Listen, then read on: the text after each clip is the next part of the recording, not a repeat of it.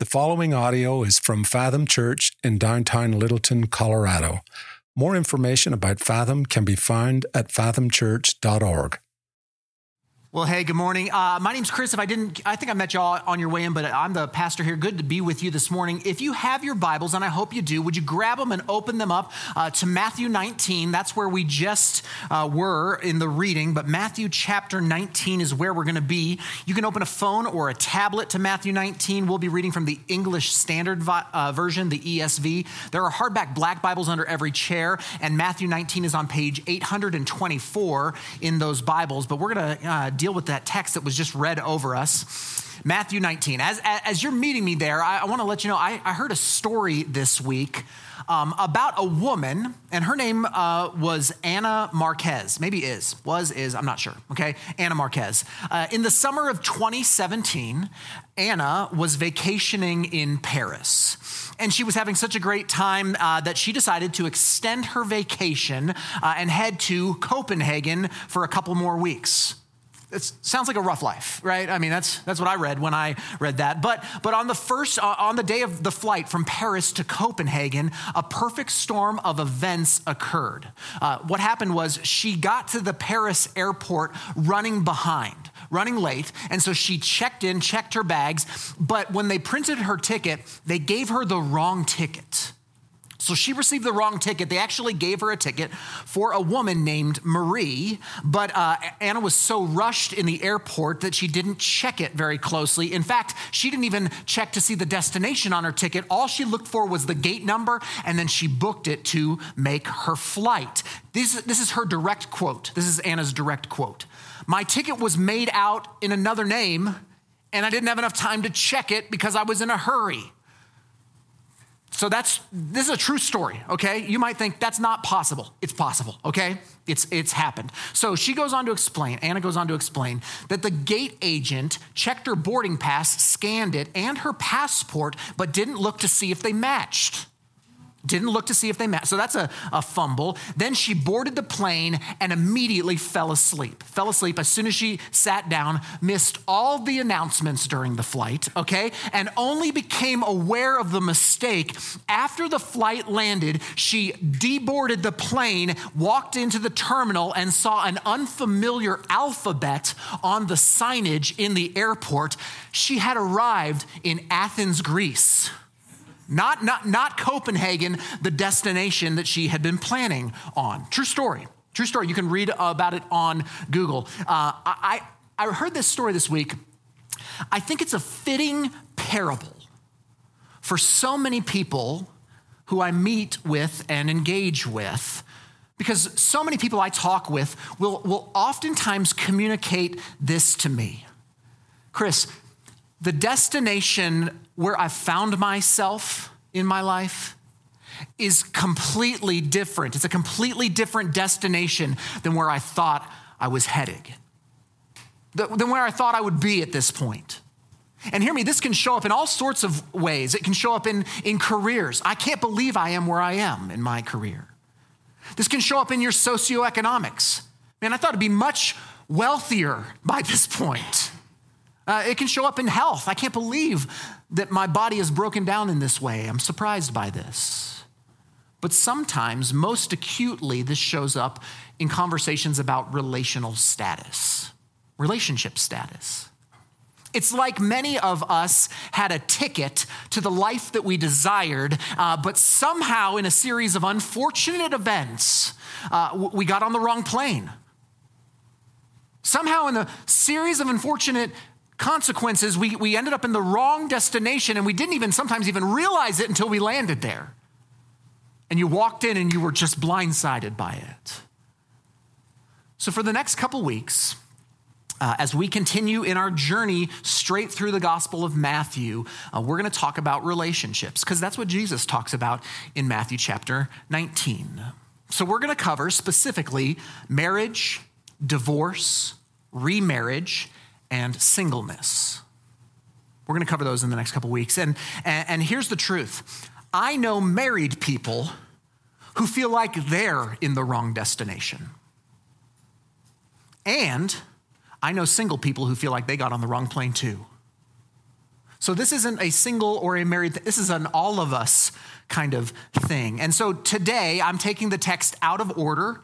Okay, I told you this last week. I'm going to start with singleness. Even though in the order of the text, this follows the marriage and divorce and remarriage section. But the reason I'm doing that is because there's 25 parents in the basement finishing the last week of our summer parenting class. So with a bunch of married people in the basement right now, I don't want them to miss the divorce sermon next week, okay? So I just kind of strategically did that. I'm going to circle back and do Matthew 19, 1 through 9 next week. But today we're going to jump ahead and we're going to do Matthew 19, verses 10 through 12. We only have 3 verses to cover, and we're going to see what Jesus has to say about singleness today. Now, I have taught on singleness a couple of times before in our church's history. I did teach on this about 5 years ago here at Fathom before COVID. And at that time, I did the demographic research. At that time, only about 25% of our church, of the adults at our church, were single. About a quarter of our church back in 2018 when I last taught this were single. But I looked again this week and that number has changed. We are now 43% single people, single adults at Fathom Church, which, hear me, is way closer to the national average. The national average, we're almost 50% of adults in the United States are single. About half of the adult population in the U.S. are single. And by the way, that's the highest that number has ever been. It's the highest that number has ever been. So one of the reasons why we're going to talk about singleness is because there's a lot of singles in our church, in our world, and that number is statistically growing both in here and out there. So we need to talk about that. But I would say this, the most important reason why we're going to talk about singleness is because the Bible does. Jesus actually has some things to say about singleness. Jesus, his whole approach to the topic of marriage is actually grounded in the concept, a concept that redefines not only marriage, but singleness as well. And I'll show you this in the text, but unfortunately, in many Christian circles, in many churches even, it is implied, if not explicitly stated, that there's something wrong about being single. Whether it's implied or it's explicit, there's something in Christian circles, in evangelical churches, that tends to put marriage on a pedestal and singleness is almost like a second-class citizenship within the church, as if it's some sort of like JV status to be looked down upon. And there are churches and ministries that either intentionally or unintentionally, and I hope it's more unintentional than intentional, but either way, they function as something of like a speed dating meat market for Christian singles. That's really, there are single ministries that do this. It's just like a hot place to meet singles who just happen to like love Jesus and read the Bible and know when to lift their hands during a Hillsong tune. That's kind of how they work. I've had guys, it doesn't happen as much anymore, but I had guys early in our church who would leave our church to go to other churches, not because they don't like Fathom, not because they didn't like our church, but literally I had a guy tell me, I'm going to leave because I got to go find a spouse. And we, Fathom, we don't have a singles ministry. I had a guy say, hey, do you have a singles ministry? I said, we don't have a singles ministry. He's like, I got to go find another church, because I need a singles ministry. And I'm imagining that he went and, showed up in his ripped jeans, his bro tank, like doused in cologne, right? Just imagine this, like he probably brought a paper Bible, because if it's just electronic, you're not nearly as spiritual. So you got to like show up, presenting. So you bring the paper Bible, and I'm serious. He probably knows like when to lift his hands at the right moment in worship. You are perfect in all of your ways, right? Like that's like Christian girl stink bait right there, okay? I'm imagining the ladies are like, ooh, I bet he leads his family well, right? He'd be a great head of house. Like I imagine that's what's going on. And I'm only kind of joking. I'm only kind of joking. This is built, though, upon a faulty view of singleness within the Christian culture, a faulty theology of singleness. Singleness is sometimes looked down upon in the church, but the biblical view of these things is much, much different. It's much different. So that's what we're going to dig into today. Matthew chapter 19, singleness. We're going to pick it up in verse 10. So go ahead and take a look at your text with me. Jesus' disciples said to him, "If such is the case of a man with his wife, it is better not to marry." But Jesus said to them, "Not everyone can receive this saying, but only those to whom it is given." Now, those two verses, if it feels like we're picking up like right in the middle of a conversation, we are. We are picking up right in the middle of something. And we don't normally do this, but we had to flip the order this week. But let me just explain real quick what happened, because what happened in 1 through 9 determines where we're at in 10 through 12. Here's what is happening. Jesus in 1 through 9 is teaching against a very liberal philosophy of divorce that is permeating the Jewish culture in his day and age. In Jesus' day, the predominant, most popular view on marriage in rabbinic Judaism was progressive. It was liberal. And it said that literally a man could divorce his wife for any reason at all. She burnt the bread, divorce her. You come home, the fish isn't cooked right, divorce her. I'm not joking. We have extra biblical sources that show us that this was the climate of the culture. Now hear me, the women couldn't do anything. Women, you had no hand in this, okay? The husband could divorce the wife couldn't do anything about it. It was a complete patriarchal top-down society, but a man could literally divorce his wife for any reason, and to that, Jesus says a very firm and lasting no way. That is not what we are doing as members of God's kingdom. Now, we'll get into that in depth next week. We'll talk about that in depth next week. But this is what the disciples are walking into. This is what they're hearing. And so here's what they do. In response to Jesus' new calling, a high calling for marriage, not a just divorce at whim calling, but a higher calling to marriage with an assumption. They walk in with this assumption. They say, well, then it would just be better. It would just be better if we didn't ever get married. Right? Typical non-committal dudes here. Wouldn't it just be better, Jesus? If that's the bar for marriage, maybe we should just remain single. And to that, Jesus shockingly says, kinda, yeah. Yeah, it might be better. It might be better.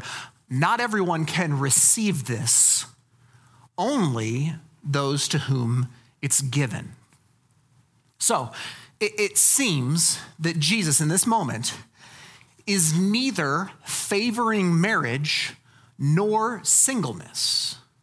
He doesn't seem to be propping them up against one another. He seems to kind of level the playing field, and he calls both of them callings, like very high callings. This, by the way, flies in the face of the evangelical myth that marriage is the ideal. It is the evangelical myth that marriage is the idea. Here's good biblical theology around relationships, okay? After the fall, after Genesis 3 and sin and the fall and the breaking of all things, after the fall, listen to me, marriage is not God's ideal. Marriage is now one of God's ideals, but singleness is also one of God's ideals. After the fall, both are ideal for how we can follow Jesus faithfully. And the Apostle Paul agrees with Jesus and makes this very same point in 1 Corinthians. I'll put this up. 1 Corinthians 7, he says this, "Now as a concession, not a command, I say this. I wish that all were as I myself am. But each has his own gift from God, one of one kind and one of another." Now, when Paul says these words, he is saying, when he says, "I wish that all were as I myself am," he's talking about being single.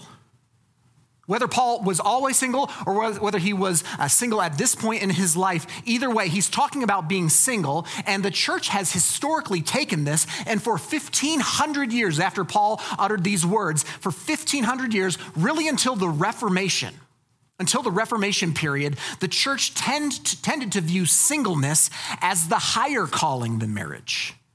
That's actually historically how the church has viewed this. Marriage was a lower calling, singleness was a higher calling, thus the formation of monasteries and the celibacy of priests and nuns and monks that was built into their practice. But what the crux of Paul's argument is when he says that each has his own gift, that's what he's saying, each has his own gift. Marriage is a gift, singleness is a gift, and that mirrors Jesus' words back in our text that this is only to whom it is given. Given implies that it's a gift. So let me make my first point about singleness this morning. First, singleness is a temporary gift, even if it lasts your whole life. Singleness is a temporary gift. And just so you know, with each point today, you could swap out singleness and you could put marriage in there as well. You could do that. Singleness is a temporary gift and marriage is a temporary gift as well, just so you know. Marriage is temporary. Elsewhere in the Gospels, Jesus makes it clear that there will be no need for marriage, no reality of marriage in eternity, in heaven. We'll deal with that another time. That should make you feel a little uncomfortable. But listen, they're both temporary gifts.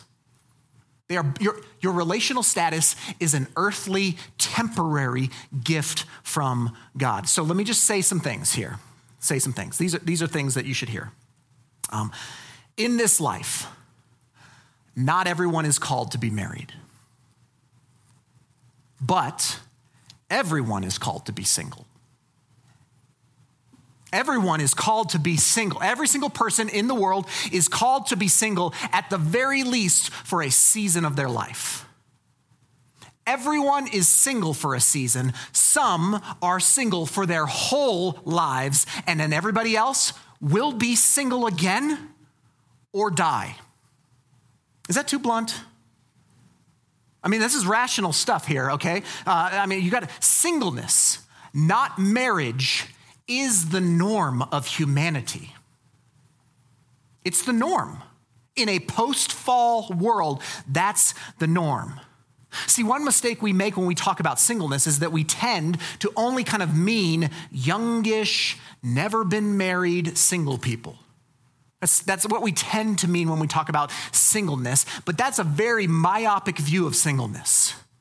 There's lots of stages of singleness in one's life. Some of them are young and they're just excited and dating and kind of in that world. Like there is that stage, but there are others who are single for a much longer period of time. Single for a much longer period of time, and others still are single maybe because of a divorce or because of the death of a spouse, and they become single again. So hear me, everyone is single for a season. Some are single for their whole lives. And everybody else, married people included, you're either going to be single again or you will die. And then you'll be single in the kingdom of heaven. Because you will be completely fulfilled by a relationship with Jesus in his presence in eternity. Singleness, hear me, it's a temporary gift. And I want to use that idea to deal with a deeply held myth in our culture, even within our churches. Here's the myth. I call it the marriage equals completion myth. The marriage equals completion myth. It seems that we assume that marriage and the nuclear family is some kind of ultimate state for humanity. We seem to assume that. And thus, if you don't find that someone special to spend your life with, you have somehow missed out on an essential part of a full and happy life. That's what the myth of completion, marriage equals completion. And it seems to me that in general, singles are viewed by others as well as viewed by themselves as lacking something or missing something. And what tends to happen is that as singleness persists in one's life, people begin to think that something might be wrong with that single person. What's wrong with that guy? What's wrong with that gal? And frankly, I think singles can begin to feel as though God has robbed them of something or has forgotten them as well by not bestowing on them a spouse. And so these narratives kind of build each other up. You can hear it at times in how we encourage single people. We do it meaningfully, like we try to actually be kind in this, but we say things that are just kind of dumb, right? We say things like, don't worry, poor you. I know you're missing kind of this thing, but don't worry, there's many fish in the sea. It might happen. You never know. Like we use these kinds of messages, right? It's like the caricature of the sweet old lady at a wedding, right? The sweet old lady who comes up to the single person at a wedding, just don't worry, you'll be next. Right? Like meaningful, like they're trying to be sweet. And don't worry, you'll be next. I would just encourage you, single people here, okay? I would just encourage you to say the exact same thing to that sweet old lady. Just do it at funerals, okay? Don't worry, you'll be next, right? Like you have my permission. You have my permission to do that. Sometimes we'll tell singles things that we mean in kind and we mean to be loving and encouraging, but they just comes out wrong. So we'll say things like, hey, God just has a little bit more work to do on you. I've heard these things. God is sanctifying you. Like we'll throw some flowery Jesus language, some theology. God's working on you. And before he'll bring that someone special to you, you've got to become someone special. Which listen, that's just dumb. Hey, the message of this whole sermon could be, don't be dumb, okay? Don't be dumb. I understand the sentiment. Yeah, God does want to work on you while you are single, but this kind of messaging leaves the single person thinking, you saying I'm not special yet? Are you saying I'm not lovable yet? Because that's the narrative that's going on in my brain. It's not to mention the truly dysfunctional people I see who get married all the time. I mean, really, like if marriage is a gift for those who are special and lovable and have things put together, man, God missed the address on a lot of marriages. I do a lot of marital counseling around these things. And we can laugh at like little things like this, but hear me, this myth leads to a ton of confusion, a ton of pain. And Jesus, who, by the way, was single himself. Don't believe the Da Vinci Code, all right? He was a single man, and Jesus taught explicitly against this nonsense. So strongly, in fact, that if you weren't a savvy reader of the text, you'd be tempted to think that he's dissing marriage. You'd think he was downplaying marriage. Paul, the same. Singleness is a temporary gift. Now, Jesus goes on to elaborate on 3 gifts, like gifts of singleness. So we're going to keep reading in our text. Let's look at verse 12. Matthew 19:12. For there are eunuchs. Okay, stop right there. That took a hard left turn, right? The eunuch word dropped right away in verse 12, and we need to handle it. Follow me here. A eunuch, do I need to explain all of this? I probably should, okay? A eunuch is one who is unable to have sexual relations due to a number of reasons. Most, though, commentators of the scriptures agree that this idea of eunuchs that Jesus is using here is analogous with one who is sexually celibate. That's what most commentators agree is going on here. Jesus is not necessarily talking about literal eunuchs, though eunuchs, it was a practice in the Roman Empire for slaves and captured peoples that was very permanent. Very predominant even. But Jesus is doing more here. He's talking about people who are sexually celibate. sexually celibate. And hear me, the Bible teaches that sex is only for those in monogamous, heterosexual marriage. That's the biblical sexual ethic. Those are the only confines for sex in a monogamous, heterosexual marriage. And so thus, Jesus is referring to single people when he says eunuchs, because eunuchs can't have sex. And single people in the kingdom don't have sex because that's the biblical ethic that God has put on us. That's what he says is best for human flourishing. So this is referring to single people, those who are celibate. Okay, so again, here we go, verse 12. When you read eunuch, think celibate, think single person. Verse 12. For there are eunuchs who have been so from birth, and there are eunuchs who have been made eunuchs by men, and there are eunuchs who have made themselves eunuchs for the sake of the kingdom of heaven. Now, Jesus gives three cases here, three types, three even gifts, we might say, of what it means to be a eunuch, what it means to be celibate, what it means to be single. And I'm going to give us those three and kind of put some modern language around it to help frame it up well for us. First, there are those who are single from birth. Single from birth. Now, we are all single at birth. Okay, that'd be weird. That'd be very strange. But this is different.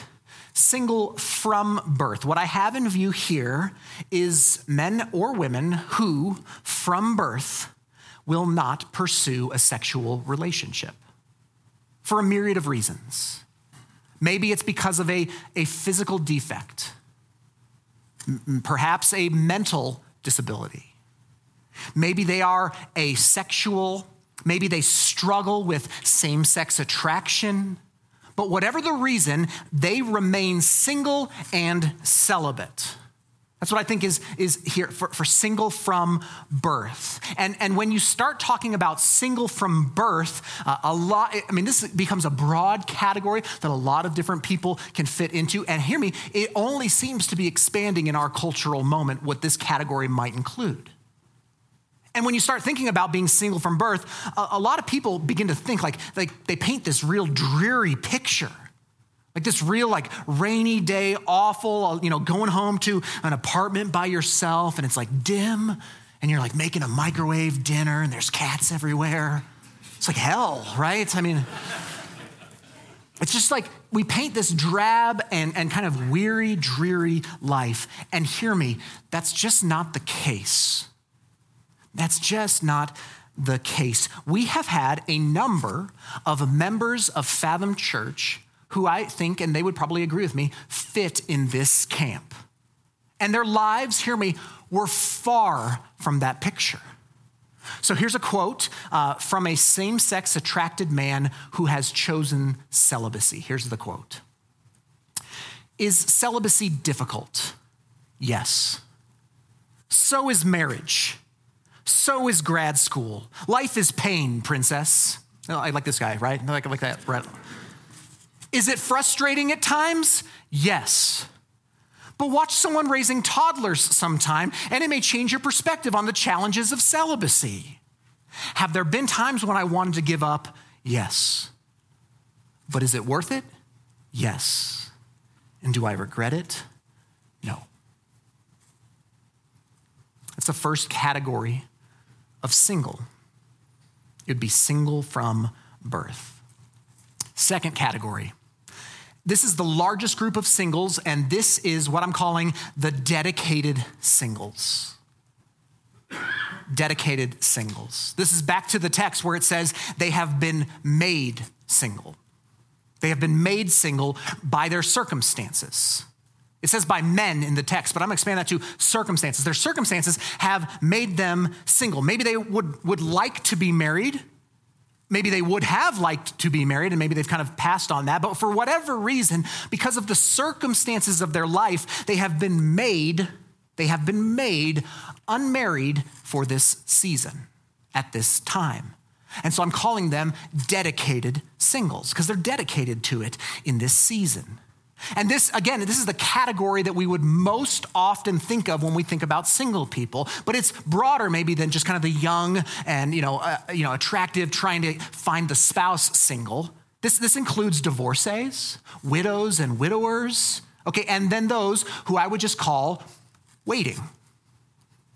They're just in that season of waiting. Maybe this camp, they're hopeful that they'll have a spouse or even another spouse one day. Maybe not.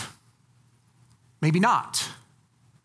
Maybe they're in this season of healing from a death or a broken marriage. They're in a season of singleness where they're healing. But either way, they're in this season where they're dedicated to their singleness. That's the second category, dedicated singles. And then the third type of single, Jesus adds this category of a more radical singleness, which I'm just going to call vowed singles. Vowed singles. These are those who renounce marriage because of the kingdom of God. This is different from, hey, I just don't think I'll ever get married. This is, I want to renounce singleness, be empowered by the Spirit with this gift of singleness, and move forward for the good of God's kingdom in a really kind of myopic, laser focus sort of way. They get a sense from the Spirit of God that they want to give over their life to the kingdom of God, and they don't want the distraction of marriage, so they literally vow singleness for the sake of their ministry. And I'll just say this one like this, vowed singles. If you think you might be called into a vow of singleness, I really, really think you should process that with your church community. I really think you should process that with pastors or elders, with community, those very close to you. This shouldn't be entered into lightly. This is different than single, even for a long season, even for life. This is a vowed call of God on a specific mission in your life. It should be entered into in community with your church. Just say that. So those are the three kind of types of eunuchs, types of singleness. And it leads me then to my second point. Remember, point one was that singleness is a temporary gift. Point two, singleness is awesome. Singleness is awesome. Some creepy dude in the back's like, it is, right? Like, just stop, okay? Stop, that's weird, okay? You're freaking us out. But listen, singleness is awesome. It's awesome. There are many, many good things that come with the temporary gift of being single. Tons of good things. Singleness is awesome, and the Apostle Paul will say that's because there's anxieties that come with being a married person. There's anxieties that come with being married. There's responsibility. There's sacrifice, there's hard work, there's submission, there's preferring the other person. This is why before he talks about singleness, he talks about divorce for many more verses, because it's so hard to stay married. It's so hard to do marriage the biblical way. And now hear me, I'm all about marriage. I love marriage. I'm married. I love it, okay? But sometimes the church, we only talk about marriage. Like, we only talk about marriage, and we want everyone to get married, and like we preach, here's 3 tips to like the Christ exalting marriage. And we keep doing that. And hear me, I'm okay with that stuff, but I just want to say to our single friends here, being single is awesome. It's an awesome gift. There are beautiful things about both marriage and singleness, and you've got to find the gold in whatever season you're in, or it's going to be miserable. You can be a miserable single, and you can be a miserable married person. You got to find the gold there. So listen, when I was single, it was great. Everything in my house, I owned all of it. I didn't have to share any of it. It was mine. When I was single, y'all, I had so many awesome hobbies. Tons of hobbies, and now I have a whole basement of dusty gear to prove the point that I used to be awesome. I used to have all this stuff. It was great. When I was single, all of my money was spent on me. It belonged to me.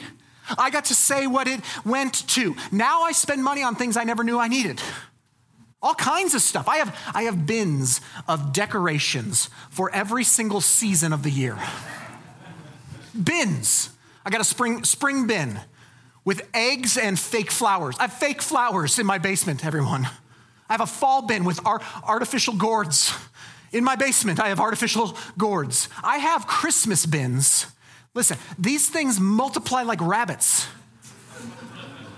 I don't know how it is. Every December, we need more Christmas stuff, but we do. We go to St. Nick's and like break the bank every single year. When I was single, I had no such bins. I had no bins. I had 0 bins. My apartment was decorated, okay? The theme was walls. And the occasional Broncos jersey. Like that was it. That was the whole thing. I had no decor. Okay, now I am constantly receiving notifications from Amazon telling me that I have bought so many things I never knew that I needed. Soap is one of them. I have so much soap. I counted this morning in preparation for this sermon in the shower. 12 bottles of soap reside in my shower. 12. When I was single, I had a bar. And I washed everything with 1 bar of Irish Spring. Washed my body with that thing, washed my hair with that thing, washed the floor with that thing. 1 bar. That's a bit of an exaggeration, okay?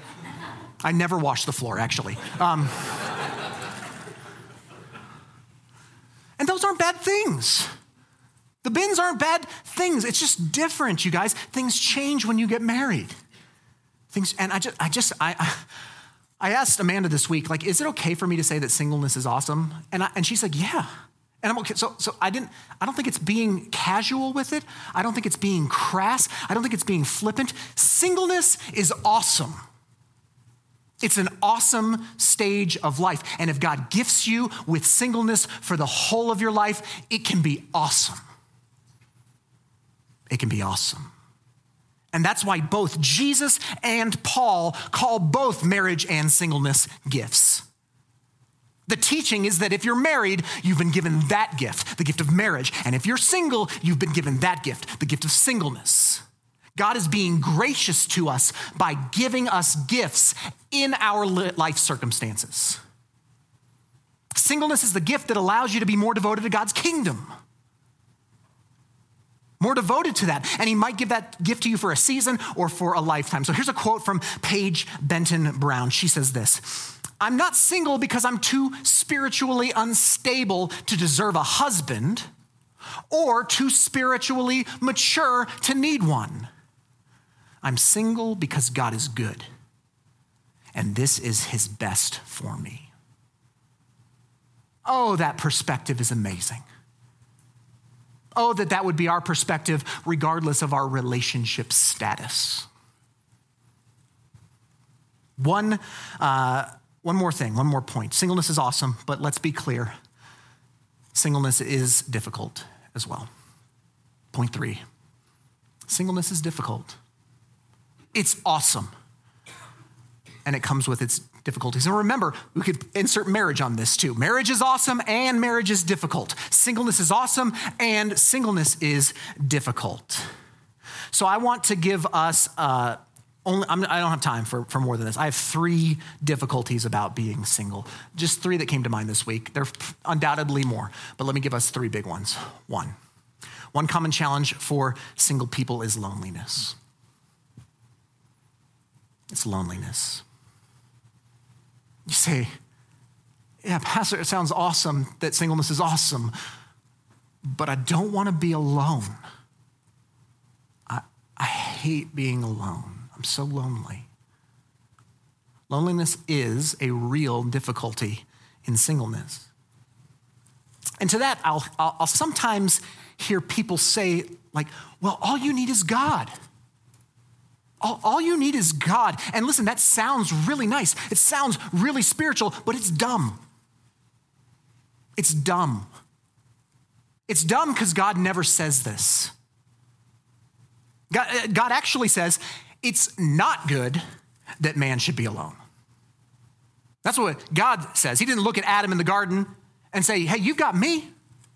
That's got to be enough, man. How unspiritual are you, Adam? He doesn't say that. This is before the fall. Before sin entered the equation, he said it's not good that man should be alone. God created us with the need for companionship. You're not supposed to be alone. But it's just that marriage is not the only way God takes care of that anymore. Jesus asserts all through the Gospels, that all familial relationships, mothers, brothers, children, even spouses, those are all only temporary relationships. But the relationships that you form in the body of Christ are permanent relationships. To both single and married people, the challenge of loneliness is not only to be met by your immediate family, by your family, it is meant to be met by the body of Christ, the church family. Jesus even elevates that family above his earthly family. So there is a difficulty of loneliness. Another difficulty, especially if you are a younger unmarried person, another difficulty is that you might say, gosh, I just really want to have kids. I really want to have my own kids. And listen, that's a real difficulty as well.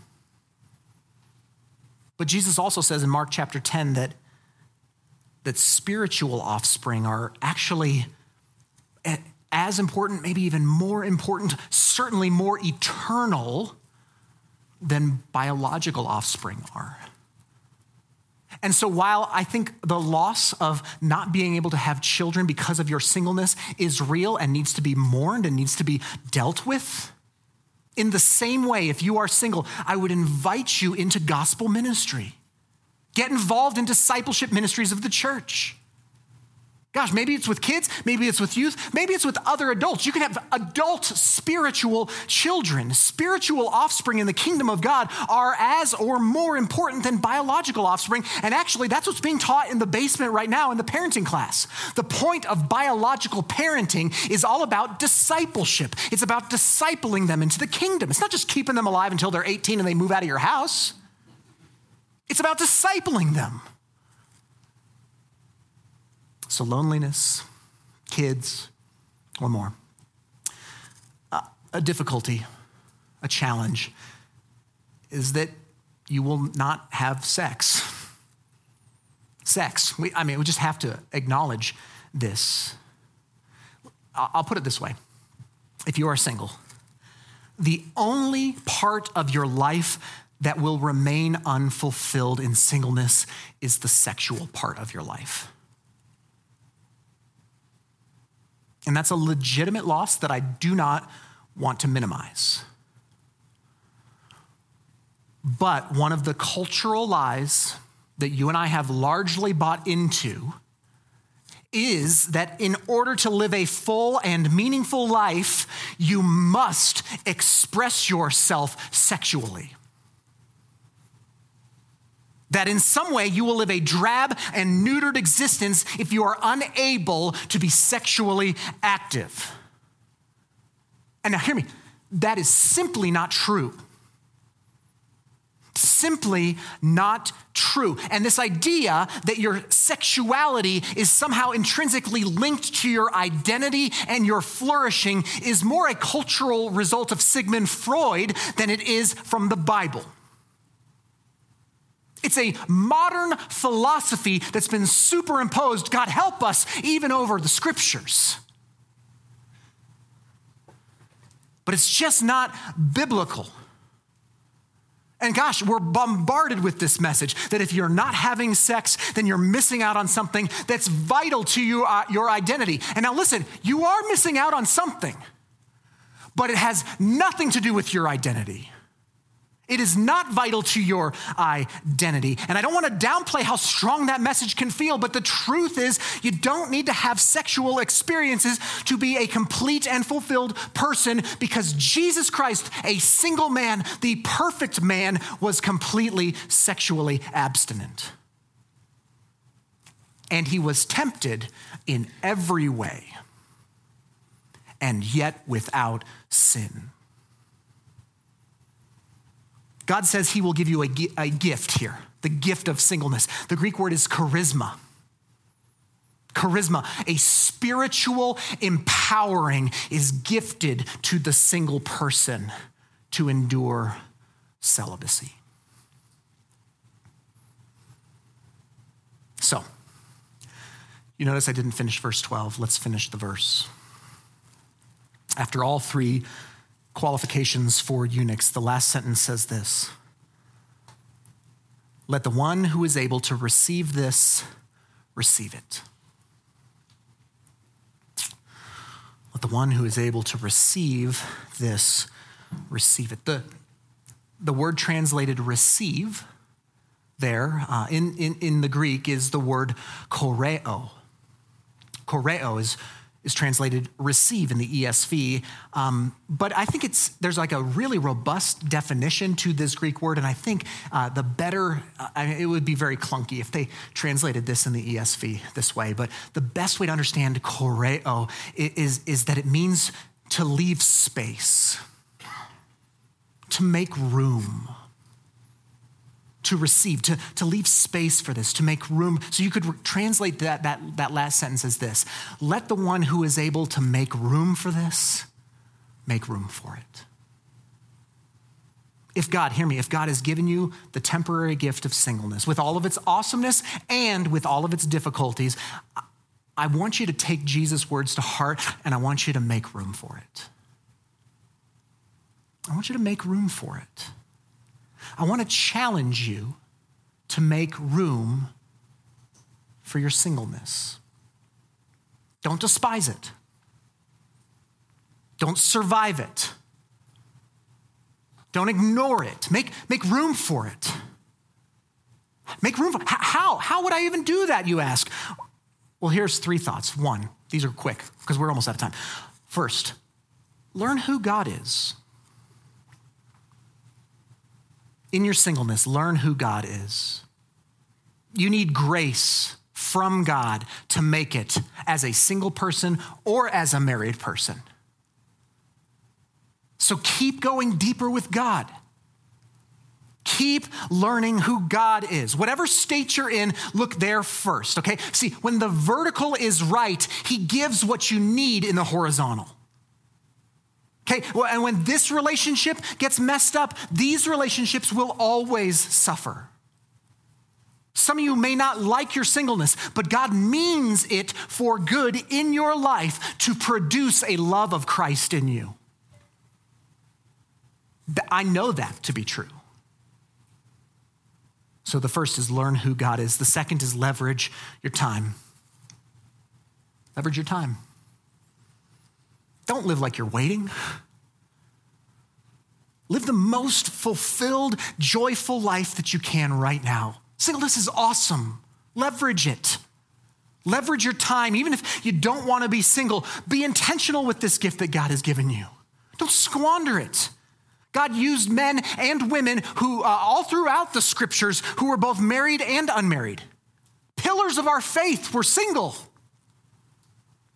Your marital status, again, it's not what defines you, so be intentional. Don't waste this season. And then third, as you are single, lean into the church. Lean into the church.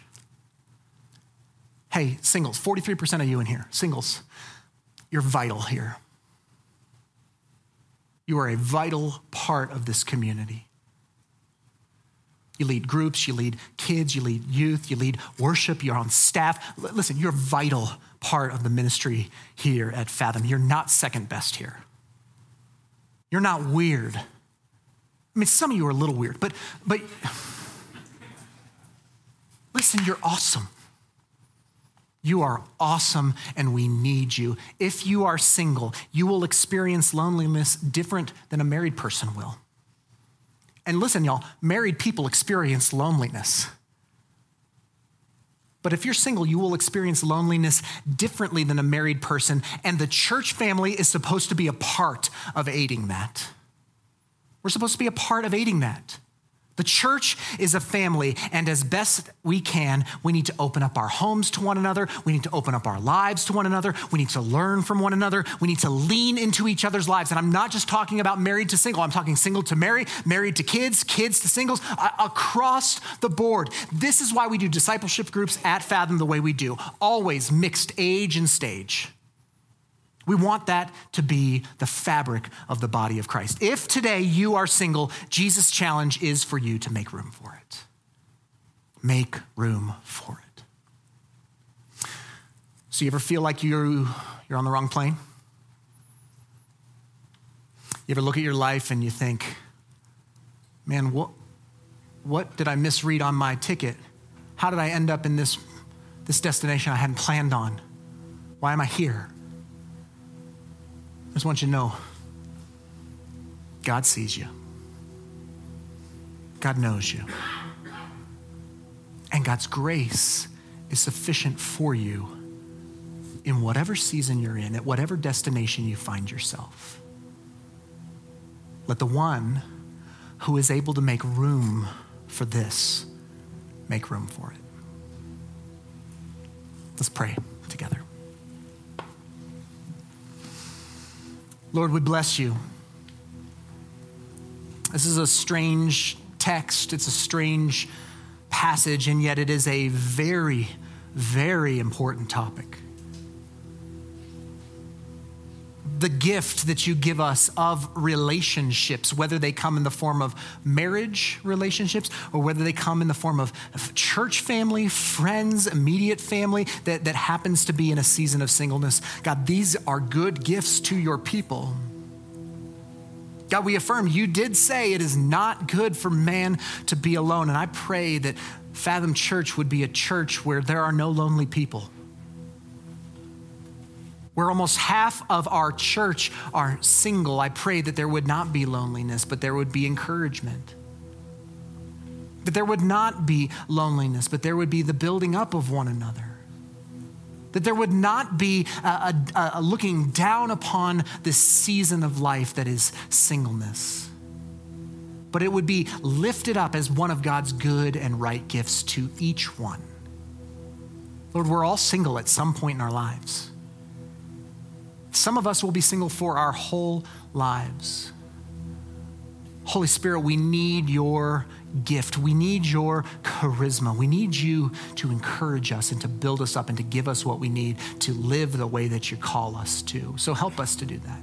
I'm thinking of friends in here who I know this is a tender spot in their heart.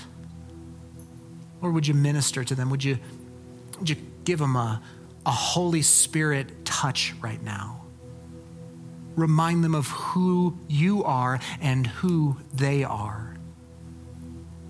And Lord, let us as your church rally to be a place of encouragement like this. To the married who is struggling and to the single who is struggling. From the married who is secure to the single who is secure. May we all build one another up until we all attain maturity. So God, we love you. What a great text about eunuchs.